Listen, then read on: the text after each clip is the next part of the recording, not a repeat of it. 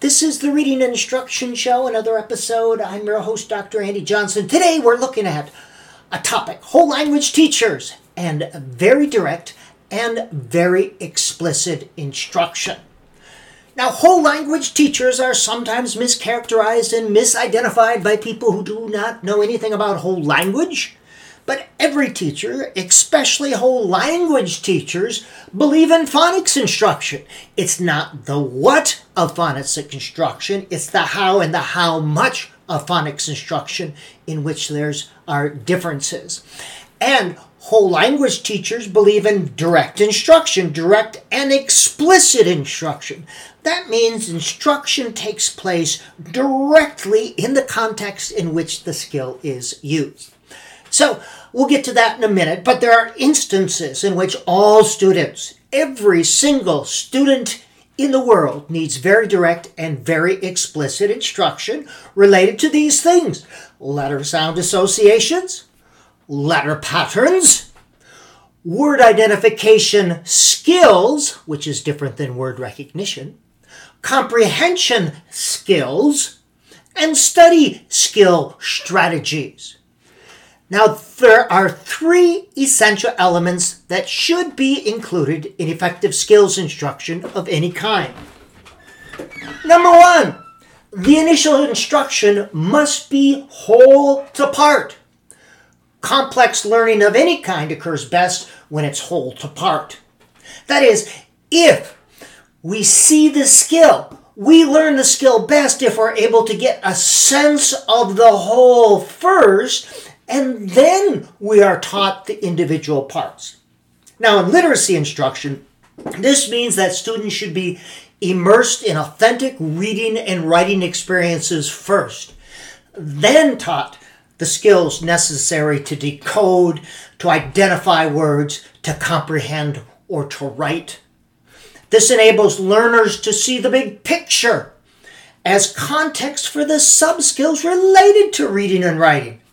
This means that any type of word work should occur to the greatest extent possible within the context of authentic text or sentences. Seeing words in meaningful context makes it much easier for students to identify words. It also serves to develop the semantic and syntactic cueing systems. As well, rarely, if ever, in real life, do we encounter a word or a list of words in isolation. As well, we never encounter nonsense words. And finally, our brain does not store words in long-term memory based on letter patterns. Instead, neural networks are formed around meaning or semantics. For example, when we see the word cat in print, our brain does not create links to neural networks containing short A words. Our brain instead makes connections with cat things and pet things. We might link the word to specific cat episodes in our life. That's called episodic memory. Or cat information. That's called semantic memory. But not to short A words or words containing the at family. Thus, while it's good to notice and call attention to letter patterns, context is always much more important for creating meaning with print than individual letters. The second idea, instruction should be briskly paced. Now, Eric Jensen shows some recommendations for the duration of direct instruction, how much the brain can comprehend at any single time. For example, in K2, he recommends no more than 5 to 8 minutes of direct instruction. Grades 3 to 5, 8 to 12 minutes. 6 to 8, 12 to 15 minutes. Grades 9 to 12, 12 to 15 minutes. And adults, 15 to 18 minutes. That means we can attend to and adequately encode and absorb new information for only that limited period of time, 5 to 8 minutes. Now, does that mean a lesson should only be 5 to 8 minutes long? Certainly not. What it means is you have short bits of direct instruction followed by an activity. Okay? The meaning of the duration does not mean it should be short. It should consist of small bits of direct instruction that are briskly paced. 2 to 8 minutes for these younger students, with some pausing in between. The brain learns best when instruction is provided in small bits, followed by a pause or a chance to do something with that new instructional input. So if you're teaching grades K2, your direct instruction should be 5 to 8 minutes followed by some activity. Now, when I'm teaching adults in my classes, I try to practice what I preach. I have a little timer set for 18 minutes because I know adults can absorb information really for only 15 to 18 minutes. I sometimes go over that.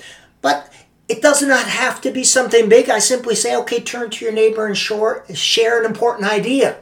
All right, just something to pause and process.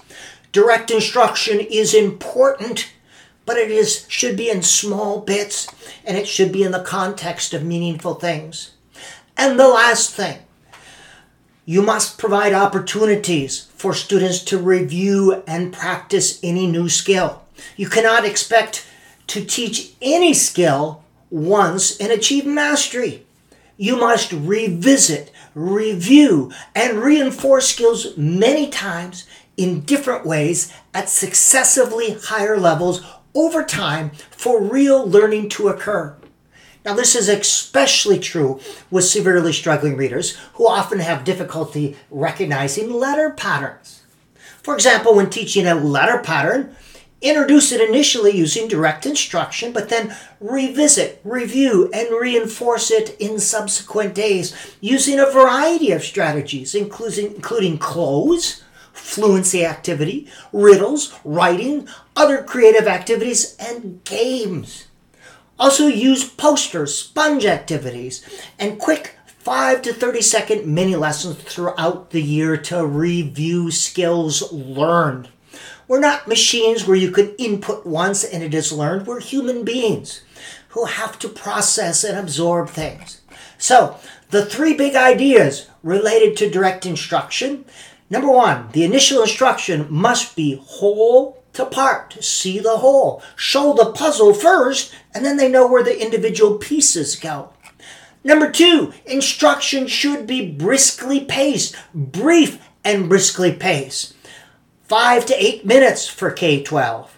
8 to 12 minutes for grades 3-5. Keep it briskly paced with little bits in between. And the third idea, opportunities must be provided for review and practice. This has been another episode of the Reading Instruction Show.